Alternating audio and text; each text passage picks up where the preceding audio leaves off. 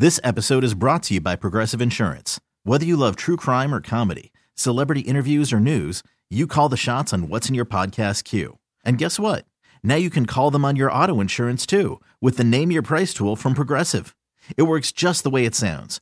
You tell Progressive how much you want to pay for car insurance, and they'll show you coverage options that fit your budget.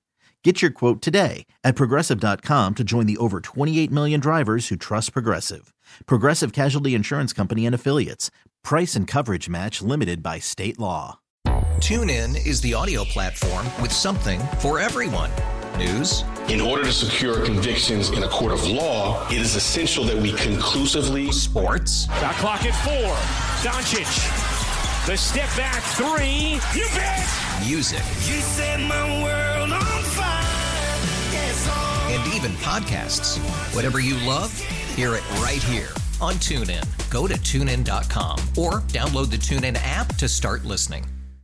Happy Monday, everyone. OMG, Halloween weekend. I'm so happy. Gone. That Done. October is over. Yeah, I guess the November longest 1st. Month. It was the longest month ever, and Halloween just added to it. You know, having everything so, right at the tail end of the month felt really stressful. It did. But it worked out. Everyone had great Halloween costumes, including you. I know. I came in at the last minute, and I did it. I really did. I'm very proud of myself. What did you end up doing with your situation, your Halloween situation? Did you wear one of your outfits? Oh, no. I'm just repeating my Olivia Rodrigo look. It was kind of a winner for me. Okay. Yeah, and everyone recognized it. It was fun. And you did your makeup and everything on your own? Yeah, I had my friend. She ended up doing my glam for me again. Okay. It was nice, Look at you. It was beautiful. She gave me a nice red lip. Love it. Felt like a harlot. Hope you got some action. Okay. Well. That's another story. I dressed as Nicole Kidman in 9 Perfect Strangers. I know. So good. It was such a good costume. Yeah, it was good. It was a last-minute one, and it didn't even require that much effort or work. It wasn't like I had to pay a lot of money. Yeah. I just got the wig pretty much. Which is always the perfect Halloween costumes where you don't got to do a little bit much. Yeah. And you have everything already. Yes. It works. It works out that way. So go check out my Instagram to see me as Nicole. I just finished the show. What was her name again? Nicole Kidman. No, what's her actual character name again? I just think of her as Nicole Kidman. I don't know. Okay, well, shows how much we're paying attention to a show that we watched. I watched 9 Perfect Strangers so long ago that Marsha. Yeah. There you go. That was quick. Semi-quick and recall. And it was Masha, not Marsha. Oh, yeah. Masha. Marsha is the Brady Bunch. She says like papushka or something. I thought it was babushka. Because she's Russian. I know, but babushka's the only thing that I know. And so when I told my social media Are you sure person, that's even a thing? Babushka is a thing that you say that I think it's Yiddish. It's like babushka. And then in my head, it's almost like I heard that. Yeah. But then it's not. It's papushka or something like that. It's with a P. Anyway, check that out, that show. I binge watched it over the weekend too. It's very good. But anyway, lots coming up on the show today. I'm so excited to talk about the history behind the iconic Mills College and its impact on the LGBTQ community because it is at risk of shutting down. So we have some folks joining us for that at 4:25 p.m. Pacific, 7:25 p.m. Eastern. Plus, a Hollywood actor has come out in his new book. We're celebrating him in the T Report in a moment. First, let's get into some what's trending this hour, though. The Supreme Court today turned down an appeal from a Catholic hospital in California that was sued after refusing to perform a hysterectomy for a transgender man. The court's denial, issued without comment, sends the lawsuit back to the state court for further proceedings against the hospital and avoids for now the issue of when claims of religious freedom can trump anti-discrimination laws. Now, Queen Elizabeth has been told by doctors to rest and take a break from work. I mean, she is pretty old and she's been having some health issues. With that, she couldn't make it to Glasgow, so she recorded a message for the COP26 Climate Summit. Of course, the benefits of such actions will not be there to enjoy for all of us here today. None of us will live forever. But we are doing this not for ourselves, but for our children and our children's children, and those who will follow in their footsteps. Yes, Queen Elizabeth, you've still got it. I was feeling that voice. I mean, she sounded pretty sturdy over there. I mean, she's 95. She was probably sitting down and very stable. I must say, you hear a lot from a voice. her voice is still very powerful. It wasn't shaky or anything, you know what I mean? Anyway, moving on, the Supreme Court is also hearing oral arguments today on a Texas law that bars most abortions after 6 weeks. Last month, the court allowed the law to remain in place, but said that today's arguments would focus specifically on the unusual way that the Texas legislature made the law. It also said it will review whether the Justice Department can challenge the law in court. The Texas law is a major contrast to Roe v. Wade, the 1973 landmark decision legalizing abortion nationwide prior to viability, which can occur at around 24 weeks of pregnancy. And we're going to be talking more about that in 15 minutes on the show. But that was what's trending this hour. What's happening in entertainment news, Ryan? Oh, I mean, we have some time to celebrate right now because Kal Penn, in his new book, You Can't Be Serious, actor Kal Penn announced that he is engaged to his partner of 11 years. And his name is Josh. Wow. Yep, that's time for your T Report, those pop culture stories trending right now. He said this, I'm really excited to share our partnership with readers, but Josh, my partner, my parents, my brother, 4 people who I'm closest to in the family are fairly quiet. They don't love attention and shy away from the limelight. His memoir details not only his life about his relationship with Josh, as well as intimate moments such as their first date, which is a really cute little moment. But in discussing his sexuality, Penn also said that he discovered that part of himself later in his life compared to those around him. He said this, quote, "There's no timeline on this stuff. People just figure their blank out at different times in their lives. So I'm glad I did when I did." And of course, he told people he wanted the book to feel like he and the reader are, quote, having a beer together, which honestly, I was not expecting this, T. It was so beautiful. You could never have told me that Kal Penn is coming out and has a partner that he's engaged to. Who knew that was going to be on my 2021 bingo card? Who knew? Right. It wasn't planned. But either way, we're very, very excited for him. And he's really smart. He's just really talented and happy that he can fully be himself. Definitely. He's come a long way. That's beautiful. That's your T Report. I got more coming up next hour as well. As letting you know about our Diva in the Desert drag show happening in Palm Springs. Yes, love it. Well, next up on the show, more on the Texas abortion ban and what the future could hold for the state and the rest of the country. That's next. Let's go there with Shira and Ryan, Channel Q. The Supreme Court is hearing oral arguments today on the Texas abortion law that bars abortions after 6 weeks of pregnancy. And joining us right now is Josh Gerstein, Politico senior legal affairs reporter. Thanks for joining us for this. Hey, good to be with you. Yeah, I mean, this is very historic and has very huge implications. Now, Justices Brett Kavanaugh and Amy Coney Barrett actually surprised abortion rights advocates today. How so?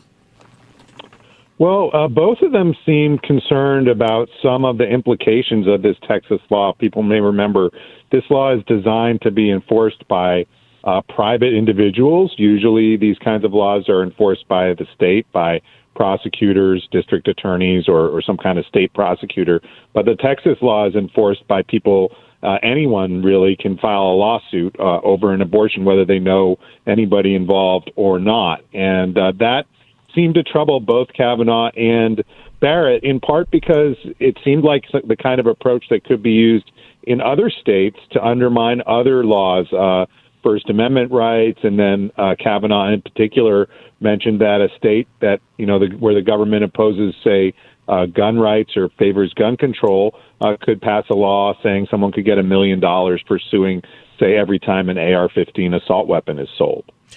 Wow. And I think there's other kind of loopholes, for a lack of better words, in SB 8 that the law could also evade judicial review. What does that necessarily mean? Can you break that down? So that basically means that usually when a law is passed, if there's a threat of prosecution by the government, you can go to federal court and say that there's a looming effort to infringe your rights and get an injunction against the prosecutors or the state government that would block them from enforcing an unconstitutional law. But what Texas is saying here is because we're not doing the enforcing, it's private parties, private individuals that do the enforcement by filing a suit in state court. there's nothing you can do. There's nothing we can do to stop people from doing this. Now, in the end, it might be that the law is found unconstitutional at the end of the day. But the end of the day might take 3 months, 6 months, a year and a half before there was a definitive ruling on the law. And under the other scenario where the state's enforcing it, you probably could get a decision within a matter of a few months. So this law, even if it's unconstitutional, might be on the books for a year and a half. Wow. And then while that's happening, it's still in effect, right?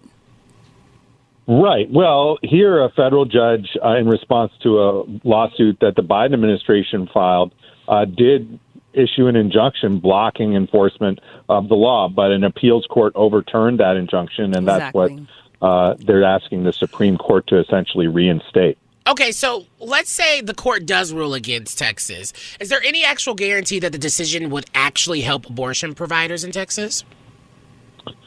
Well, it probably would relieve their concern about being sued under this law for some period of time until there's a final resolution of its merits. Right now, they can face a lawsuit, and somebody that brings that suit can get a minimum of $10,000 for basically proving that somebody assisted in an illegal abortion. And so if the Supreme Court did step in and provide some kind of relief here, it would at least lift that fear until there's some ruling on whether this law, in fact, does go too far. Yeah, and it seems like Texas Solicitor General Judge Stone suggests that Texas courts might narrow the statute so that only plaintiffs personally impacted in some way by an abortion could be successful in pursuing a suit.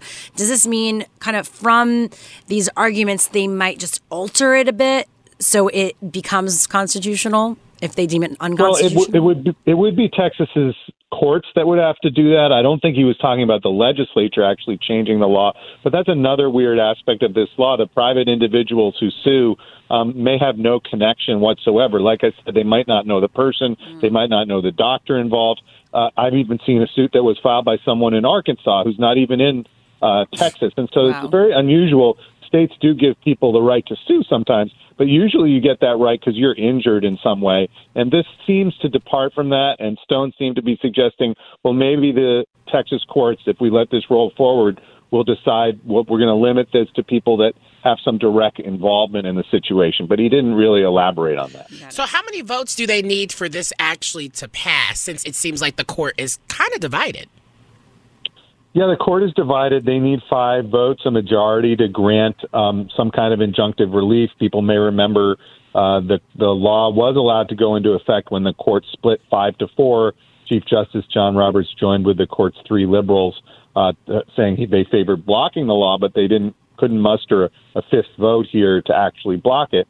And now it sounds like Kavanaugh or Barrett might possibly be willing at this point to vote to block the law, at least for the time being. Okay, so we shouldn't be as worried about Roe v. Wade being taken away? Well, Roe v. Wade really didn't get discussed that much at these arguments. There's a whole other case out of Mississippi coming down the pike that the court's scheduled to take up a month from now, and that's really the one that is a direct challenge to Roe v. Wade. If people want to be worried about it, that's the one I'd be focused on. All right. Well, that was Josh Gerstein, Politico Senior Legal Affairs Reporter. Thank you again. We appreciate it. My pleasure. Next up, same-sex partners can now secure Social Security survivors benefits. More on the historic development with Lambda Legal next. Let's go there with Shira and Ryan, Channel Q. Social Security survivors benefits will now be available to same-sex spouses and partners who had been denied access due to previous bans on gay marriage. This is a huge deal. Karen Lowy joins us right now, legal senior counsel and senior strategist for Lambda Legal. Thanks for joining us today. Thanks so much for having me. I'm excited to talk about this. Yeah, because you all have been doing a lot of work on this. It sounds like congratulations are in order. Thank you. Yeah, we filed these 2 cases over 3 years ago on behalf of surviving same-sex spouses and partners who could not meet the spousal requirements for survivors' benefits because of marriage bans. And the final obstacles have been cleared to make sure that everybody can access the safety net we're all supposed to have access to as we age. Yeah, right. And I think with things like this, and now that we've achieved this moment, if people weren't, getting benefits before, do they get benefits now, or like back benefits? Like, how does that work now for people who are just like kind of listening about this news? Sure. So for folks who previously applied for benefits and they were denied, in order to challenge a denial of Social Security, there are lots of layers of appeals. And there are plenty of folks who thought, what's the point? I'm not going to keep filing appeals. Those people can go back to the agency and ask them to reopen those original denials. And those folks will be able to get benefits dating back to the original date that they applied for spousal survivor benefits. For folks who never applied, either because, frankly, they weren't old enough, they weren't eligible yet, or because they thought there was just no point, that they weren't going to be recognized as spouses, those people can apply and get the benefits going forward. That is so incredible, and it's about time. What about the cases you're representing? I'm sure for those individuals, this is a huge moment as well.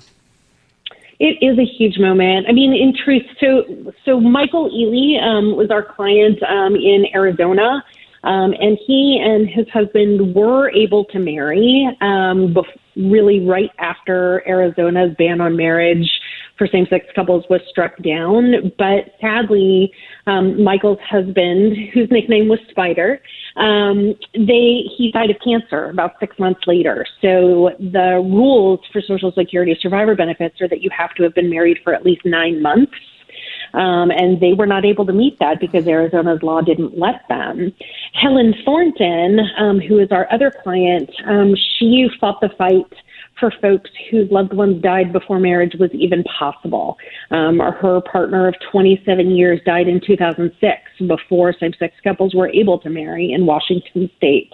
And these two plaintiffs represent just thousands of people across the country who were continuing to feel the sting of discrimination that the marriage bans really embodied.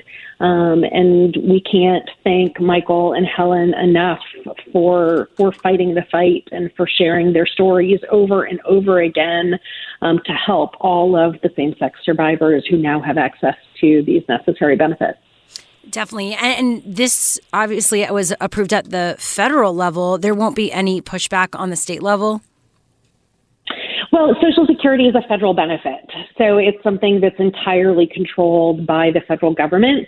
The Department of Justice had been defending the discrimination at the trial court level, and today the real victory is that the Department of Justice and the Social Security Administration have dismissed their appeals. They're no longer fighting it, and they have opened the door to all folks who are eligible for these benefits to be able to get them. So great. Well, again, so much good stuff to celebrate today, and we appreciate you for all your hard work in making this happen and being part of this. Well, thank you. It's an honor to represent these folks. And really the message that I would share is if you think you are eligible, go ahead and apply. There is no obstacle to your doing so anymore. Beautiful. Well, that was Karen Lowy, legal senior counsel and senior strategist for Lambda Legal. Thanks again. Have a great rest of your day. Thank you. You too. Well, next up, a California nurse filmed herself being escorted from her job for refusing the vaccine. Did she deserve to get fired? We get into that next. Let's go there with Shira and Ryan, Channel Q. A California nurse filmed herself being escorted from her job at her hospital for refusing to get vaccinated against COVID because of religious beliefs. Here's a little I asked all day for someone to explain to me why my sincerely held religious beliefs are not good enough for Kaiser. And no one was able to do that for me. Bye. So now they're escorting me out because I wanted an answer, and I'm not leaving without an answer. And I have some nurses here who are standing with me in solidarity, and I appreciate that. And I just want all of you to count the cost. I want you to watch this and think what really matters to me, because I am willing to lose my safety and security, my house, everything for my freedom. And I want you to think about that. So that video has gotten millions of views. So I want her to think about why she went to be a nurse or spend all that time doing the work that she's doing now. I need her to think about that because it seems like a lot of people forget about that. You study science, you study all of the body, you understand it. The reason why you probably got into the medical field is because of your love for saving lives. So the fact that religion for you trumps the idea of saving lives feels absolutely stupid. And honestly, girl, I don't want you to be in the hospital. I don't want you to have any, because maybe you didn't learn everything that you needed to learn. Maybe you've been an awful practitioner this entire time, and maybe you shouldn't be doing what you're doing. Maybe you should think about that. Maybe this is not meant to be this job. I'm like, people doing stuff for Jesus, like Jesus about to come down and thank him. Thank you so much for not taking the vaccine. You know, I also find it interesting, the whole freedom thing, because not once in this did she actually say that she doesn't think the vaccine doesn't work. She just was like, freedom is more important, my ability to choose, than to support something that can help the process of us all getting better. Yeah, and but that's the whole reason when you watch these medical shows or you hear like nurses and first responders and doctors talk about the reason why they've gotten into the fields that they've gotten into, it's because they're all about saving lives. They want to change lives in meaningful ways that this allows you to do it literally to someone's body. So to have like an understanding of all of a sudden, like I don't get doctors or nurses who all of a sudden forget all of the knowledge they've learned, but instead have been like, oh yeah, I don't want to do the vaccine. I think the vaccine is not a part of my religion. My religious beliefs come before that. And it's just like, what? Where did your knowledge of science go? Like, were you abducted by aliens and this is a different person that I don't know about? Because honestly, you should tell us because that's cool. Do you?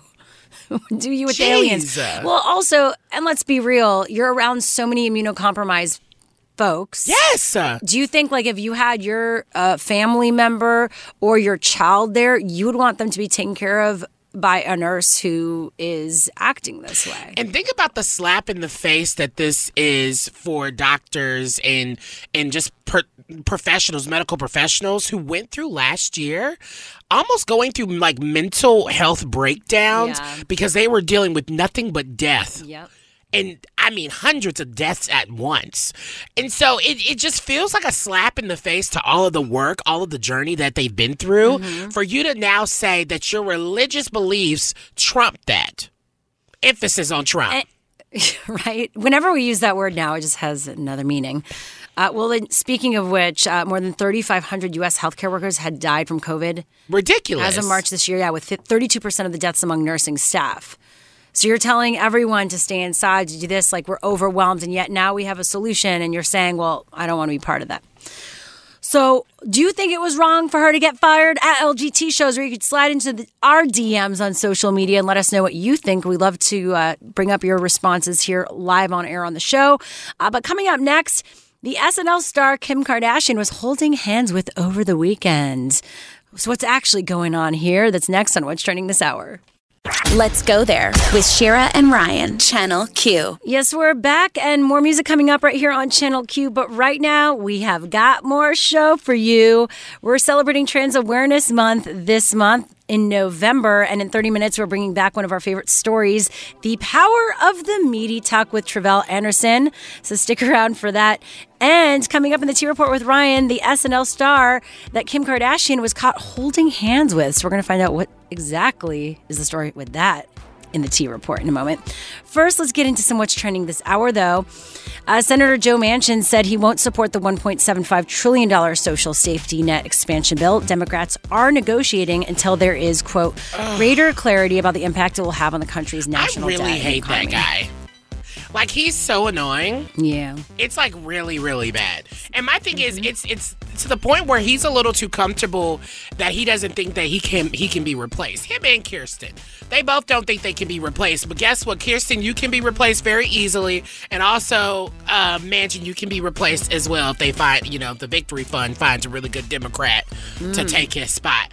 But he's the absolute worst. Yeah, he's like the Scrooged of the Democrats. Like if Scrooge actually ended up had a change of heart. Maybe we'll have some sort of life change, or something will happen, and it'll make him realize that he should be nicer to people. Well, despite months of a lobbying campaign by the White House to win him over, including cutting the price tag in half, they're really doing a lot to get this guy's attention and making cuts to key programs. The West Virginia moderates' comments indicate that Democrats may never be able to win his support on this proposal. They might have to just move forward with that, just get over it. But then I guess that means that they can't pass what they want to. Hopefully something changes. But moving on to what's happening in New York City, more than 91% of New York City's 160,500 workers have been vaccinated as the city begins enforcing the mandate that was effective today, leaving 6% of the workforce on leave without pay, which is actually pretty impressive that only 6% of the workforce is on leave without pay.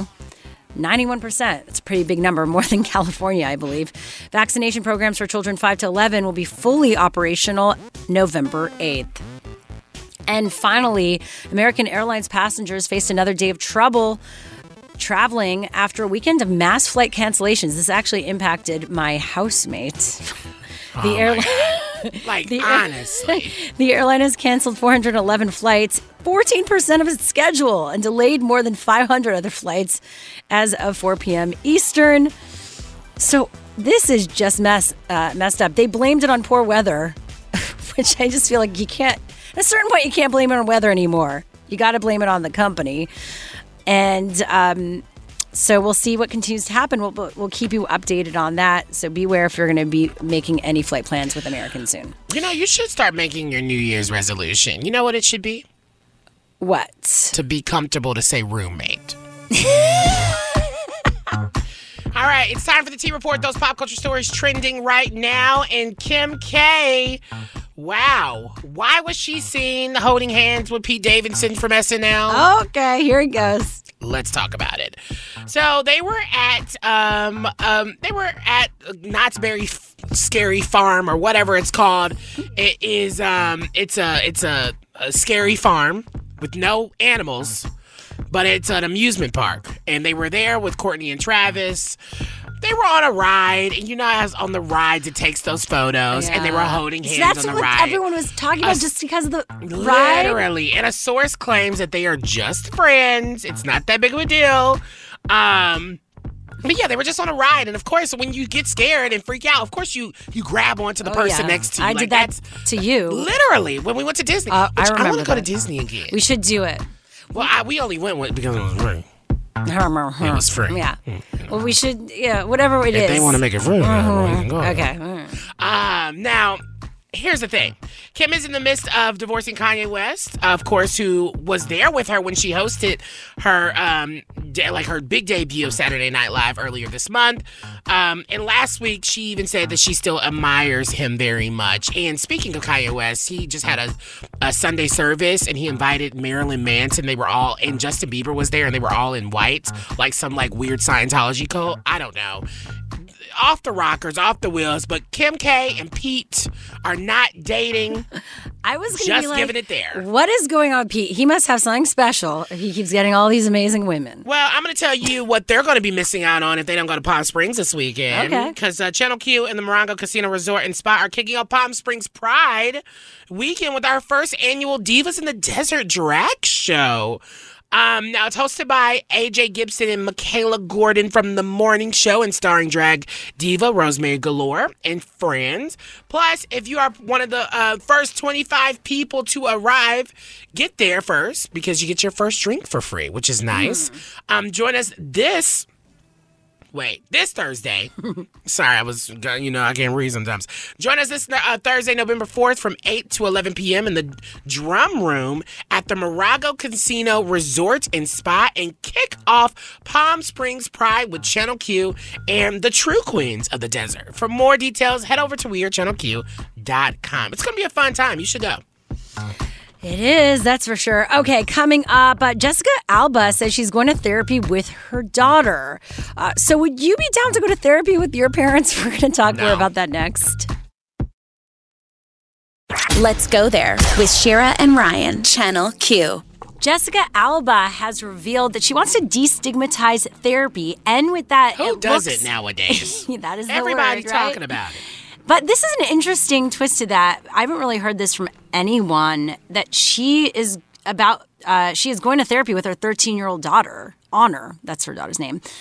And so this brings up the question, would you be down to go to therapy, including at 13 with your mom or your parents? Well, honestly, okay, so that's so interesting because I was thinking about that today. I was listening to a podcast where someone was talking about how, they have a kid and they want to have an open line of communication with their children. Mm-hmm. Like if their child gets drunk at a party or something, they want their child to know that they can call them to come pick them up and feel safe enough to do that while also still being able to parent them, being like, you're still grounded. Like having that really pure and transparent kind of line of communication where no one feels judged. Yeah. And I think that's beautiful of kind of starting that in therapy at such a young age, right? Mm-hmm. To hear her perspective. She gets the mom's, her mom's perspective. And then hopefully also giving room to being like, well, I don't really feel comfortable saying this in front of you. Maybe one session we can, if they're doing sessions together, but then they also have their own separate sessions. I think that's great. But now, at 28, who is someone in therapy, it has been brought up about, me and my mom doing therapy together, and I don't want to right now. I think it all it happens at the right time in the right place. I need, my mom to do her own therapy first before we can bring things together, because if she's just coming to a session with my therapist, she's going to feel ganged up on, right? That's she's not going to feel open and vulnerable enough to even express, because she's like, oh, this woman already knows everything and she's judging me, right? Yeah. And so I think a parent has to do their own personal work before the door can be open to have a double date situation with your double whammy. Yeah, with your therapist. Yeah, I mean, you bring up a good point. I think that if you want to go to any sort of couples therapy or partner therapy, you both need to be doing the work yourselves and then coming together to continue the work together. I don't think it works of just saying, oh, we're going to do couples therapy and then wham, bam, thank you, ma'am, it's over, right? The work is over. Yeah. I think the best work happens together when, it's happening separately as well. I actually think this is a really interesting idea. I think in hearing from a lot of my friends who have teenagers right now, there's a rough time that happens. They're going through a lot of challenges. Well, yeah, we remember being what it means to be a teenager. Yeah, I actually was harder later in life, I think. Oh. I was actually a really good teen. My parents always described me as a really easy kid.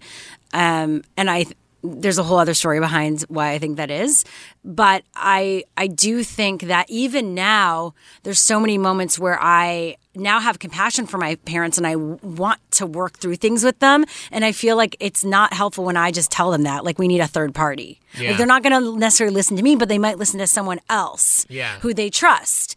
I've even suggested telling my mom, being like, well, why don't you pick? I'm like, if she, and I, if, someone, I understand, I mentioned that she would feel kind of weird about coming into a therapy session that I already have, a relationship with. Yeah. I'm like, well, if you want to pick someone, I'm down for you to. Because you're in a better place. You're more comfortable with right? it. I agree. I've worked through things. So interesting. I've been trying to get my mom to go to therapy recently, too, and I know you listen to this podcast or show, Mom. Girl, I've been trying forever. And what's so crazy is my mom was in education. She's been to therapy with my sister. She's all about mental health. And yet, isn't it interesting? For herself, it's a whole different situation. It's a generational thing. That's how it is with my mom as well. Yep. So, I mean, I think that in the future, I think a coach or having a family therapist that works with you on things could be huge. I've recently gone through this and we're wrapping things up with a team member of mine where typically I'd take it on myself. I'm going to do this. I can handle it, right? I have done the work, so I'm going to work through this with this person who I'm having a conflict with. We had an intermediary, and let me tell you, I am so happy I invested in that. It's a game changer. I will say, and we're wrapping up, I would only do a therapist, like a family therapist, when I have kids at that age of 13. Like, I don't want my child in therapy at the age of 5. Like, because they're going to automatically feel like something's wrong with them, even though I know the therapist is going to do it. Yeah. I want them to have a therapist at that age, because that's a very pivotal year. Yeah. That, like, unless something preteen comes to up, teenagers, like, that's a pivotal I moment. went to a psychologist at 6. Well, look at you now. Now, right. We were going to cut to commercial, but I do want to tease what's coming up. The power of the tuck and why we shouldn't police trans bodies. Again, we're continuing our focus on to the trans community during Trans Awareness Month next. Let's go there with Shira and Ryan, Channel Q. Now, November is Trans Awareness Month, and we're going to be bringing you stories about the trans community, from the trans community. We even have Shar Giselle joining us in the studio. Yeah, she's going to be our nice third mic. Yes. It's going to be nice next week. We love that. So we wanted to bring you some of our amazing interviews we've done. And just stories. Yeah, and stories over the past few months, including this interview we did with Travell Anderson about their journey with the meaty tuck. And it's meaty. So let's talk about a very interesting conversation that I think a lot of people often talk about when it comes to trans bodies, trans women in film specifically. They always somehow end up talking about what's underneath their clothes. And it's just one of those things where it's so inappropriate. And I think we see this, and we were reading about this from a interesting perspective, where award-winning journalist Travell Anderson, who's been on the show before, been on Channel Q, we love them so much. They wrote about an offhand comment at a party about tucking that really inspired them to kind of integrate how we police trans bodies. And so, Travell, I just want to say thank you so much for joining the show. Thank y'all for having me again. Glad to be back. Always. You know, we had to have you back here because I think what's interesting, and I would love to start off here, can you talk about kind of like the history of tucking and kind of start us off from that jumping point? Because I think a lot of people don't even know, really, unless they're paying attention to like Drag Race or something. Right. I think most people might know tucking in the context of drag, in which these, men, hide, remove, do things to their bodies, to their genitals, right, in order to give that womanly image, right? But some trans people, in particular trans women in films, also tuck, but for different reasons, right? Yeah. For them and for us, we do it because it's euphoria, right? It's a form of doing away with, even if temporarily, the dysphoria, the bodily dysphoria that some of us experience, particularly those of us who have been assigned male at birth. And so it has kind of very personal reasons why trans women in films do it. And then you have some members of the community who don't do it, right? But in our society, walking around in a dress with, a little print is not necessarily acceptable. And so what I was trying to do in the piece is challenge us to have conversations within ourselves about why we are made uncomfortable by femme presenting bodies that have bulges in their crotch, and how that actually is connected to a anti-Black history of the ways in which we police Black bodies, of the ways in which we police women's bodies, and hopefully get people to a point where we all just mind our business and let people live life in the way that they want to. Yes, I mean, you said it. I loved your piece. I was laughing, and then also just like it was so thoughtful. And why now for something like this? Because I think this is a conversation that's been coming up a lot in the media and by personalities and journalists like yourself. Definitely. I mean, I think there's been a lot of conversation literally over the last few weeks around tucking, to be specific. Yeah. Chromat, which is a bathing suit. I forget the fashion word for it, but they do a lot of bathing suits. They had their New York Fashion Week show, and their entire line this year, co-produced by Tourmaline, they say was for the girls who don't tuck. Right. So you have that conversation there in kind of a fashion aspect. And then the Condé Nast publication, Them, did a whole series of stories a few weeks ago about, trans women who don't tuck when they go to the beach. right? And the particular euphoria that those folks experience. And so I think we're at a moment where trans women, trans femmes are interested in truly like just challenging some of the conceptions that we all have about bodies, about what is beautiful, about the ways we are supposed to show up in the world and move through different space.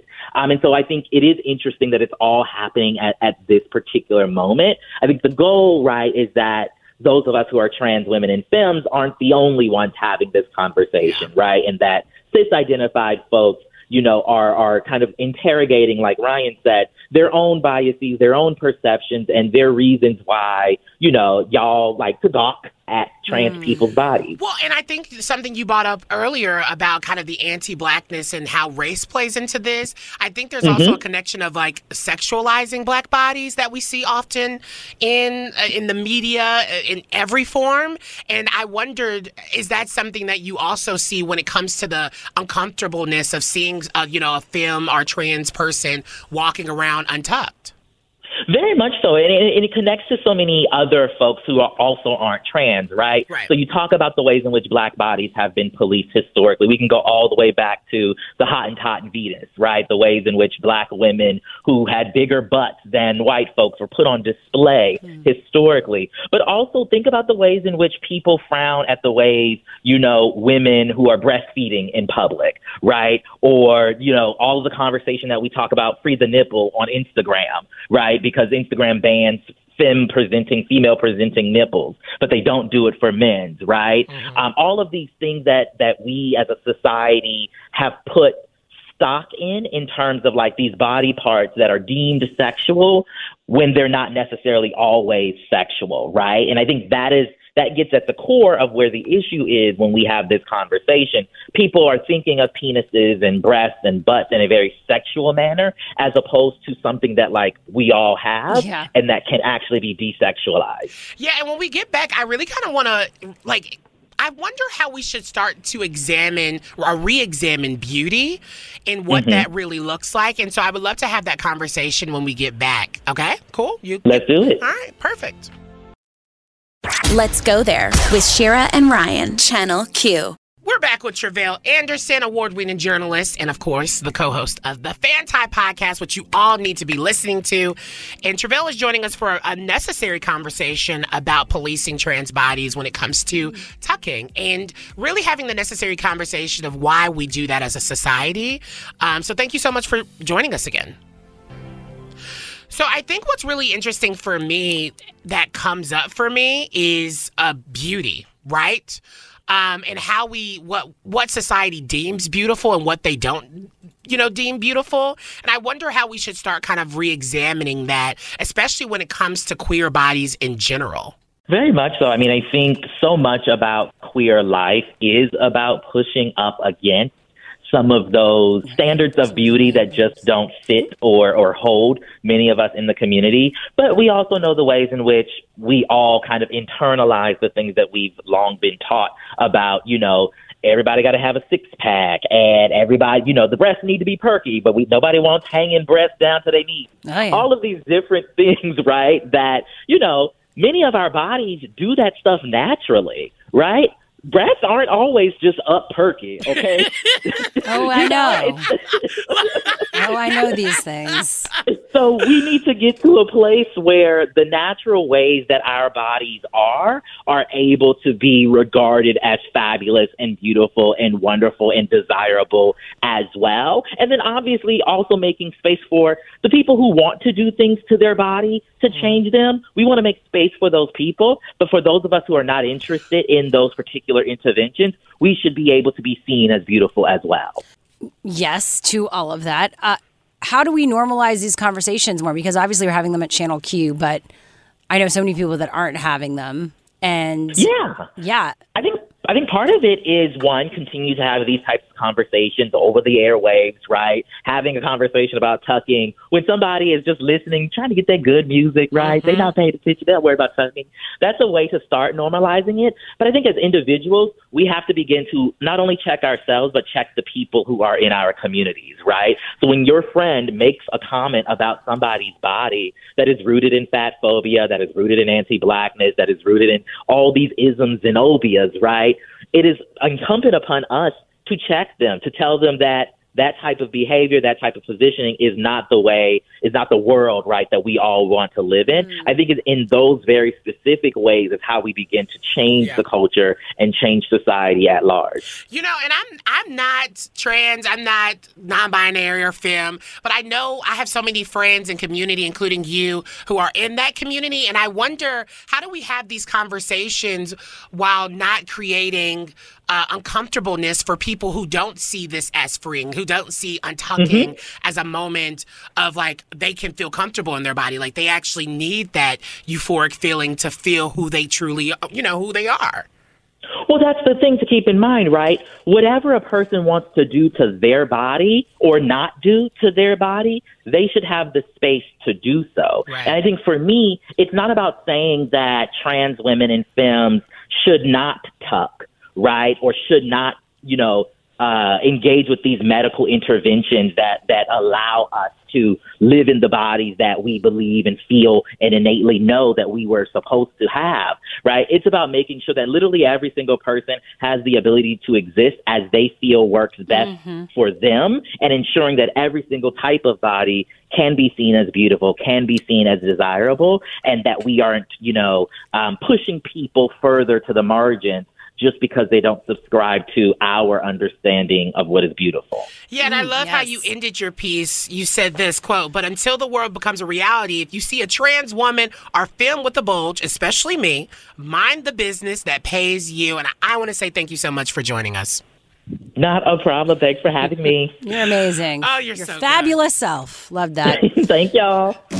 And that was the one and only Tre'vell Anderson. And stick around for the rest of this month because we are covering all things trans stories for Trans Awareness Month. So we got more. Let's go there coming up next. Let's go there with Shira and Ryan, Channel Q. Well, that's coming up on the show right now. Will Smith opens up about his mental health. That's in the T Report in a moment. Plus, it sure is. Yeah, it's a pretty intense moment that he's sharing and very vulnerable. Plus, Mills College has become a safe haven for the LGBTQ community, but its existence is being threatened. We're going to talk more about what's actually happening and the history behind it in 15 minutes. First, let's get into what's trending this hour. 2 transgender Netflix employees who were disciplined after speaking out about comedian Dave Chappelle's most recent special have actually moved forward and filed complaints with the National Labor Relations Board. It comes from Tara Field, an engineer who was suspended and eventually reinstated, and B. Pagels-Minor, who we actually interviewed on the show. Check out their interview. It's on wearechannelq.com. Definitely recommend that. They were a product manager who was fired as well, but not reinstated. And Netflix says its actions against the employees didn't arise from their criticism of Chappelle's transphobic and homophobic humor and special. Instead, they say that Field was suspended for trying to attend a meeting that she hadn't been invited to, and Pagels-Minor was terminated for leaking internal data to the press. The workers, though, are disputing this. So it'll be interesting to see what happens. They got to have some actual receipts when it comes to that, because it feels like they think that B. Pagel, which we actually did we had a great conversation with them. And so I'm just saying, you should just continue to listen to it. Exactly. Yeah, I do want to see receipts. Exactly. And to know what actually happened. And by the way, it's not surprising to have a quote-unquote whistleblower if your company's doing questionable stuff, right? I get a suspension, but to fire them, right, for something like that when it involves not being heard, I think there is an opening for discussion there. Now, moving on, according to a new NBC News poll, there's been a significant decline over the past year in voters who think their vote will be counted accurately, a trend, of course, driven mainly by Republicans. Most still believe false claims that President Joe Biden didn't legitimately win the 2020 election. Now, 2/3 of all registered voters, 66%, say they are confident their vote will be counted accurately. That's down from 85% in October 2020. 29% say they are not confident that their vote will be counted accurately in the future, compared to 11% who said the same a year ago. Wow. We are having some issues here in America. Well, that was what's trending this hour. What's happening in entertainment news, Ryan? Okay, so Will Smith recently admitted that he had contemplated suicide during the taping of his new YouTube series about physical fitness and weight loss. It's time for the T Report, those pop culture stories trending right now. Trigger warning for anyone, we're about to talk about suicide. The trailer for his new show, Best Shape of My Life, is out now, in which he sets out to lose 20 pounds in 20 weeks. Basically, he's seen in the trailer for the series writing his memoirs, exercising, and sitting around a table with his children, Trey, Willow, and Jaden. And here is a little bit of the trailer. Thought I was getting into the best shape of my life physically, but mentally, I was somewhere else. I'm done. And I ended up discovering a whole lot of hidden things about myself. Will is about to embark on two extraordinarily difficult journeys. I'm writing my book, and it's like exposing my life and so many things that people don't know about me. That was the only time in my life that I ever considered suicide. Oh. I know, right? It's really interesting because I thought this was really just going to be around his fitness and stuff, but he's actually, he's writing this new memoir and he's being vulnerable and he's saying that he's learned a lot of things about himself. And so it's going to be really interesting how everyone responds to this show and the clips that come out of it. I think the Smith family has really become a family about vulnerability and transparency, and that's all we're getting from them. I love it. It's so important. Also from someone like him who people look at his life and everything and they see like, oh, how could a guy like this? He like seems very positive and all that. So for him to talk openly about that as a black man, I think it's really important. He's doing great stuff. Oh, you think this is impacting the black community? I think both. But I think for the black community, do you? Let me go ask all the blacks I know. You don't think as a black... Right. I know what you're saying. Do white people have that same thing? What? Someone that is like, for them, like, oh my God, for the white community, they are just so great. They're impacting the white community in the same way that you're describing Will Smith for black folks. Yeah. Is there someone for white people? Like, do white people have that type of thing? Or is it only for other marginalized communities? No, actually, you're making a good point. For one, because I think therapy and mental health has always been like, looked at as like a privileged thing that's like but not one person is only going to be able to have an impact on like a marginalized community because one community is not monolithic. Of course. So I'm like, I always think about that when things like that come up, when people are like, oh my God, President Obama should say something, or Will Smith, or these quote unquote leaders in these communities are like, they're deemed leaders. It's like, who deems them that? And do like white people have those same leaders? I think when I know we have quickly, to go, but when a very broy manly man does openly talk about, means. I'm trying to think of who. Like, well, The Rock is like if The Rock talked about it, but he's The Rock ain't white. POC. Yeah, I know. I'm trying to think of someone else. The Rock is the first person that came up. Okay, we're gonna talk. Actually, this is a good conversation to have. But we actually later on in the show. Yes, we're gonna add, and later on this hour, we are gonna talk about this. This episode is brought to you by Progressive Insurance. Whether you love true crime or comedy, celebrity interviews or news, you call the shots on what's in your podcast queue. And guess what? Now you can call them on your auto insurance too with the Name Your Price tool from Progressive. It works just the way it sounds. You tell Progressive how much you want to pay for car insurance, and they'll show you coverage options that fit your budget. Get your quote today at Progressive.com to join the over 28 million drivers who trust Progressive. Progressive Casualty Insurance Company and Affiliates. Price and coverage match limited by state law. TuneIn is the audio platform with something for everyone. News. In order to secure convictions in a court of law, it is essential that we conclusively... Sports. Got clock at 4. Doncic. The step back 3. You bet. Music. You set my world on fire. Yes, and even podcasts. Whatever you love, hear it right here on TuneIn. Go to TuneIn.com or download the TuneIn app to start listening. Nerds. Today's episode is sponsored by NerdWallet's Smart Money Podcast. Ready to expand your financial game? NerdWallet can coach you on smart strategies like choosing investments, finding your next credit card, and setting a budget that works for you. Score major points towards your summer vacation by learning expert tips for choosing a high-yield savings account and how to build wealth by investing in index funds. Slide into summer with smarter decisions in 2024. Follow NerdWallet's Smart Money Podcast on your favorite podcast app. Future you will thank you. what it means to come out about mental health, depending on what community you're in, and what it means, and doesn't mean anything, and what the public deems like that as the significance of it. Let's go there with Shira and Ryan, Channel Q. Mills College in Oakland has been around since 1852, and they've made many firsts over the years, including being a safe haven for the LGBTQ community. But that is being threatened now, and we really wanted to tell the history behind the college and how we can all come together to support what's happening right now. And joining us are two people who have been behind saving the college, Darcy Totten and Lila Gehring, who are now currently working with the Alumni Association and a group called All for Mills. Thank you both for joining us today. Hey, thanks for having us. Hi, yes, thank you. Yeah, we appreciate it. We sure do. We wanted to get into just some context around the history of Mills College and why it's such an important place. Yeah, why should people care? Well, so Mills is 169 years old. It has a very long history, but why people should care is something that we feel very strongly about and is fairly specific to more modern considerations. Specifically, that Mills College has a student body that is almost 60% LGBTQ, and we are about to lose that. I have no idea if it's the only one in the country with those numbers, but we are fairly certain it's the only one in the state. Wow. And so how did we get to this moment where we're about to lose all of this rich history? Well, that is actually part of what we have been fighting for and about.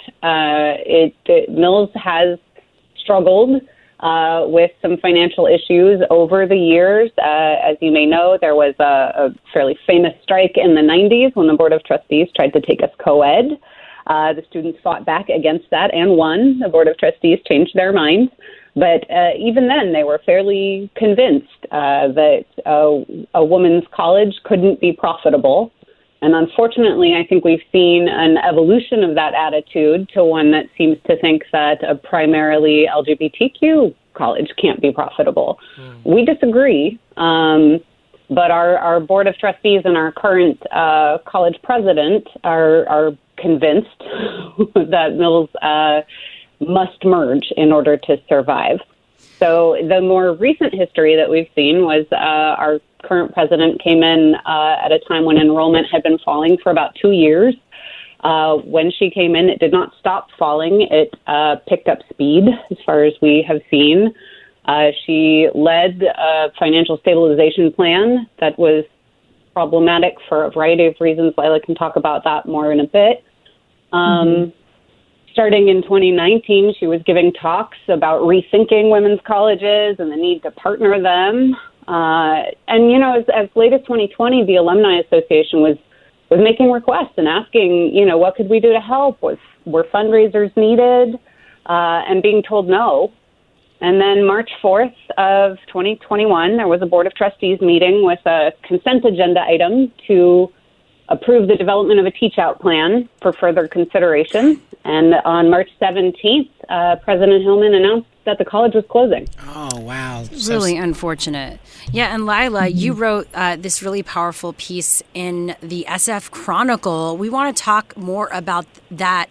Let's actually talk it out. Yeah, right now. I'm going to take a break, but we're going to talk about it right now. Why did you decide to speak out about this and share your story? I decided to speak out because a letter surfaced from the class of 1970 and 71 basically saying that Mills's queerness was a marketing concern, one that could be solved by this current plan to merge with Northeastern University. And, you know, it really became clear that that population is not something that the college has valued or even tried to, market. So, you know, our concern really is that this is the mindset that has led us to this moment, this devaluation of what Mills has become. And, we just really want to bring attention to that. And, because like Darcy said, we don't agree. We agree that this is Mills's most strong element, is its queerness. And, if we had tried harder to market it as a majority queer school, which we desperately still need, we might not be where we are today. No, for sure. And honestly, when you say it's the queerest school ever, I'm like, well, hell, why didn't I know that? I would have went. But exactly. And I think about, obviously, we just came out of the pandemic, and I wonder, has that been also a part of their reasoning on how the pandemic has affected just schools across the country, especially this school? Are they using that kind of as, not as an excuse, but has that been brought into the conversation? You know, the definitely. college said that the college has said that, but the public 990s seem to indicate differently. So we disagree that it was the pandemic's issue. And one thing, just real fast, I want to make really clear that this assumption that being a majority queer college is a marketing problem, we could debate that all day long. But what it certainly isn't is a financial problem. In 2019, globally, LGBTQ adults had, I think it was like an estimated buying power of something like $3.7 trillion.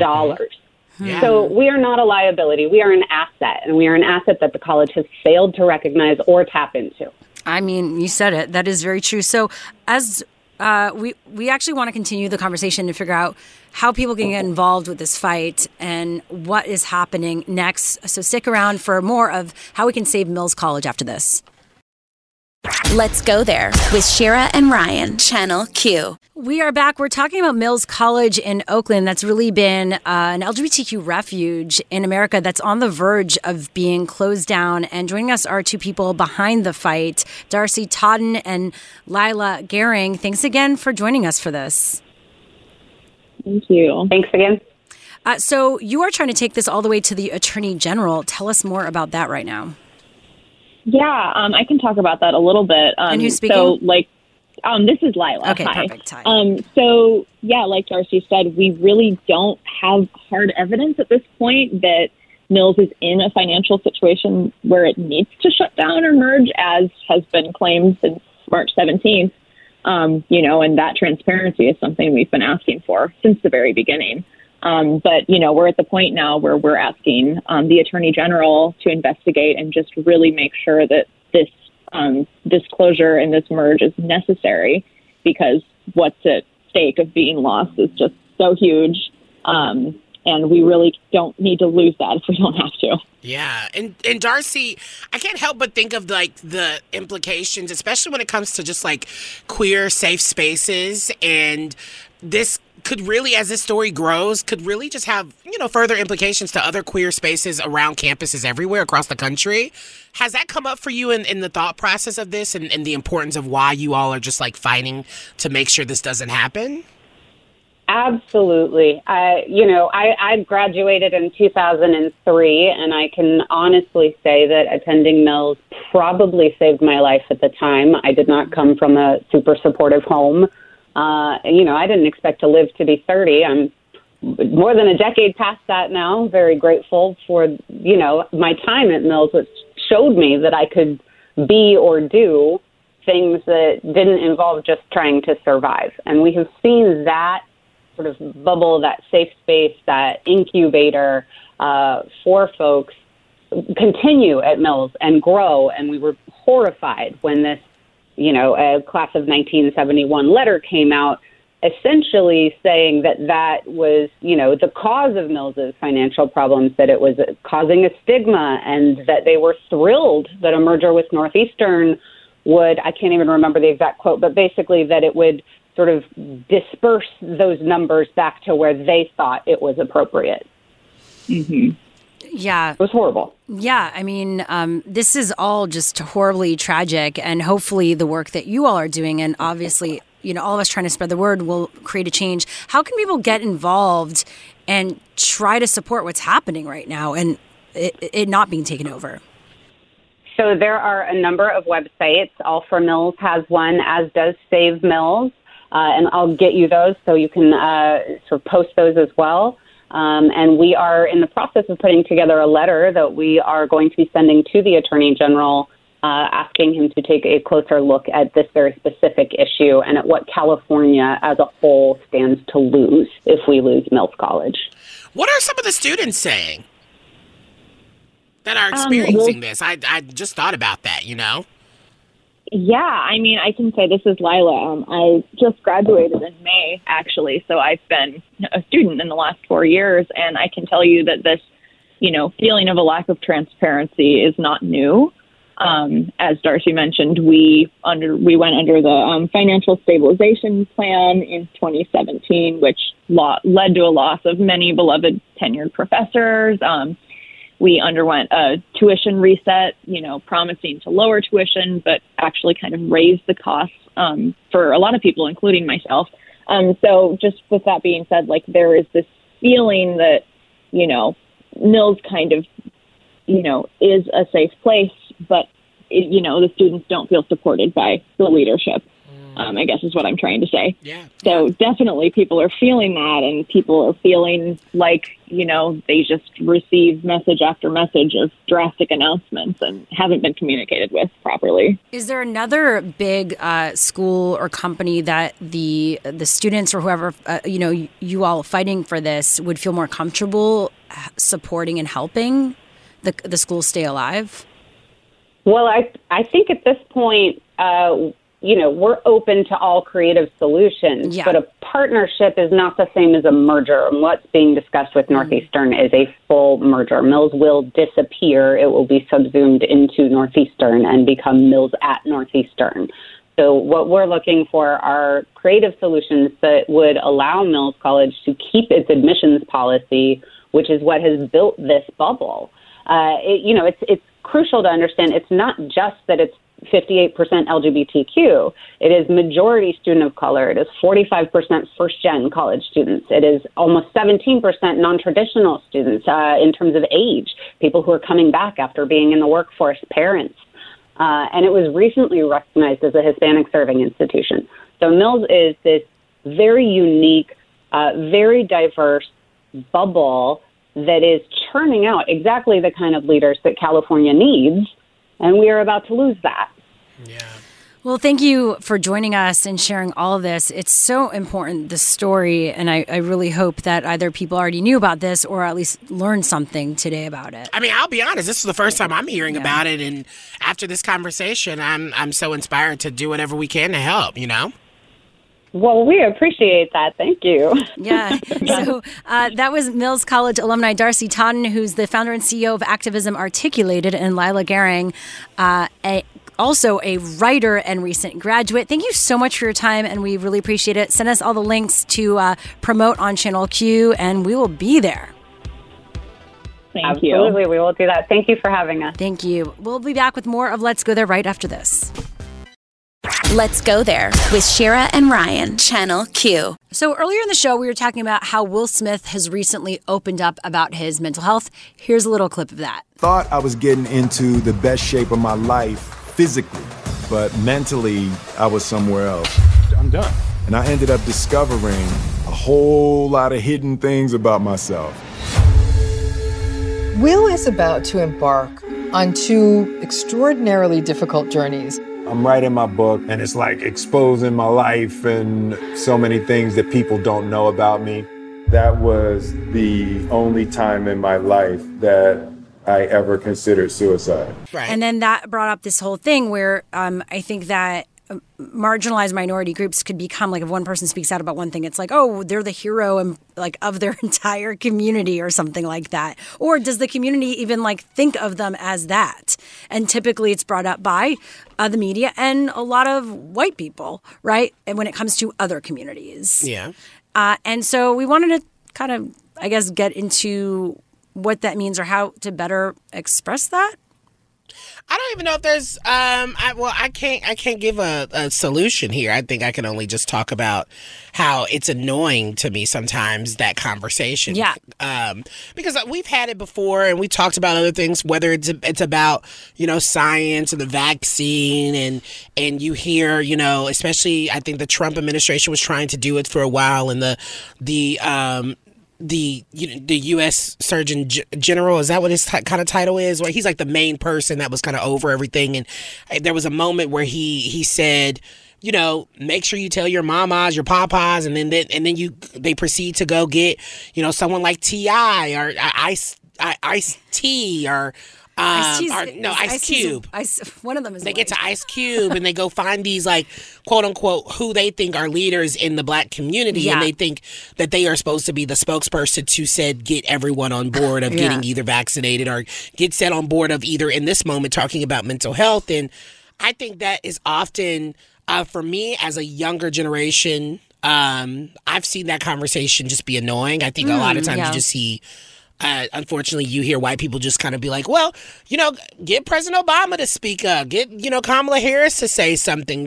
They're in positions of power. They must hold some weight, right? And I think that's a valid thing to say. I think, yes, there are leaders that have power enough to sway. Like if you're talking about an Elon Musk can tweet out about a company or a stock or an NFT and it, sells in seconds or it exceeds things, right? There is power in celebrity in that moment. There's power in... There is. And power.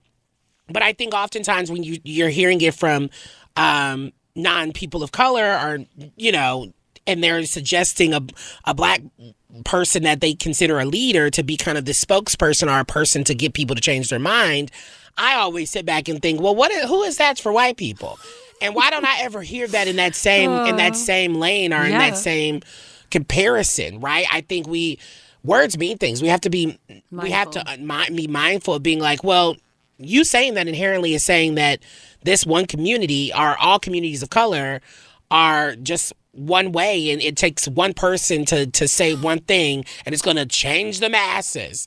And that's just not how it is, because no community is a monolith. If you're a queer person, we've seen in all communities that there are still people who are anti-vax. There's not going to be any amount of information that's going to make them, change their mind. And yes, that is blamed on, the relationship when it comes to people of color and black folks, and when it comes to medical stuff, right? Of course, that's valid.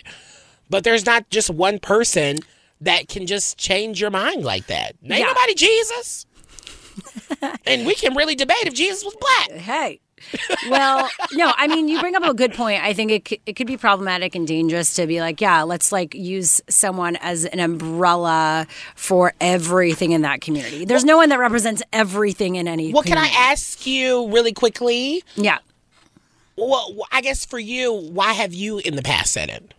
Like, well, I guess. Well, I say it so. Here's the thing. Is it because of the media aspect of it all, and that just being, kind of you're being fed that idea? I think that in any as a woman, if another woman comes out to talk about something that typically isn't talked about, whether it be I think that a lot of people talk about postpartum and all that, for that person who happens to be a woman to talk about these things that women don't typically talk about, that is a big deal. They're leading the way. They're maybe not representative of everyone, but they're creating an opening for a healing and vulnerable conversation.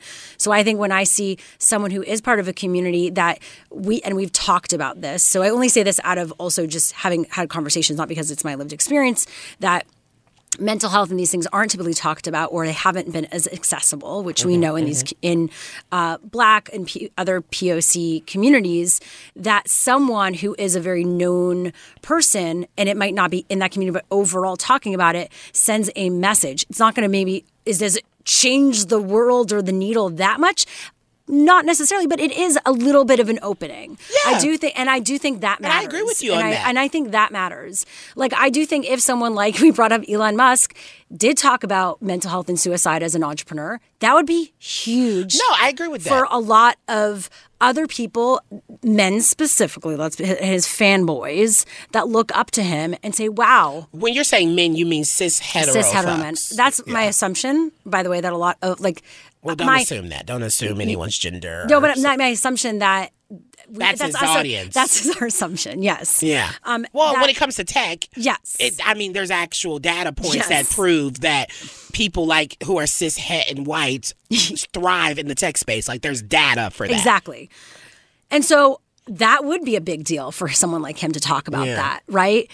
And so I do think at any figurehead of any community, whether you're a majority, minority, marginal, whatever. But what makes them a figurehead? I've always I think wondered a figurehead, that. I do think that when you're someone who is popular, famous, an influencer, trendsetter, blah, blah, blah, you have an ability. Doesn't mean you have the responsibility. Mm-hmm. You have an ability Yeah. to open up a conversation that hasn't been had before. And I agree. Here's the thing. I agree with that to a certain extent, but I think oftentimes what is missing out of that and that idea is nuance. There's so much nuance for everything. And I think for me, that's why sometimes that doesn't connect for me when we're dealing with who's a figurehead. Because oftentimes the people who think that, you know, certain people in marginalized communities are figureheads will come out and say problematic things down the line, which oftentimes that can mirror it. But then I'm wondering, well, guess what? You've deemed them a leader in this space. Mm-hmm. Who are you going to deem a leader who is pushing past that narrative and pushing, you know, progressive thoughts and moving forward instead of this kind of dated traditional thinking? Yeah. So from what I'm hearing, I actually do have a bit of an answer to that, or what I think. I do think someone could start up and inspire a conversation, and then it's about looking at the people who have been either in the trenches of those conversations that we've been overlooking, right? Or then it opens it up for other people to come in and run with it.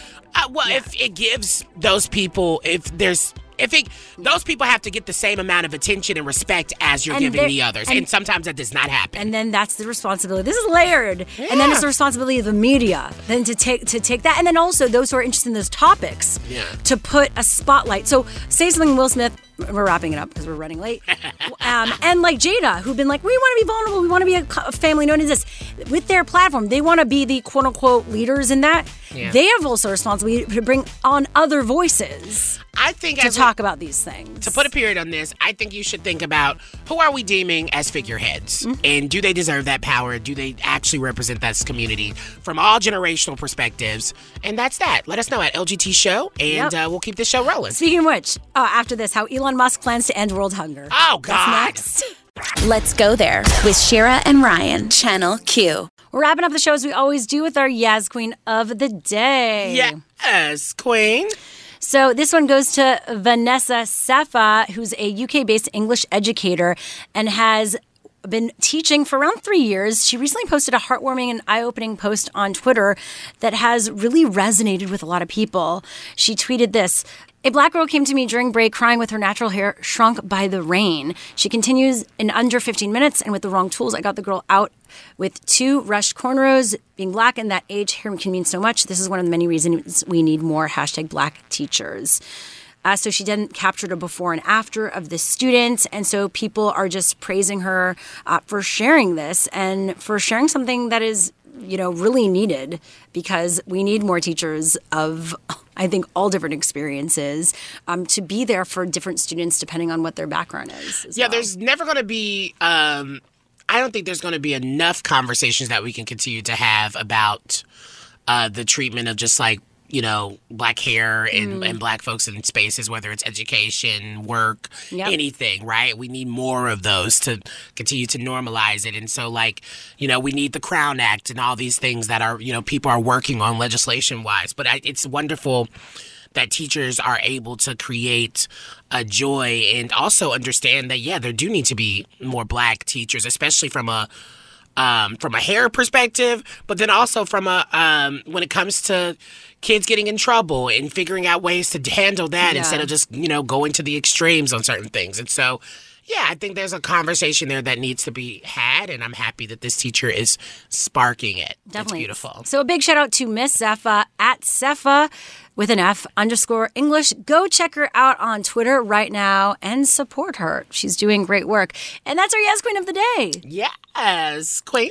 That also does it for our show today. But we are back weekdays here on Channel Q Live, 2 to 6 p.m. Pacific, 5 to 9 p.m. Eastern. On tomorrow's show, as we continue to talk about Trans Awareness Month, we are going to be talking about transgender and non-binary students who are urging educators to use inclusive language, but unfortunately not everyone is on board. So what do we do about that? That's on tomorrow's show, along with many other things, including great music here on Channel Q.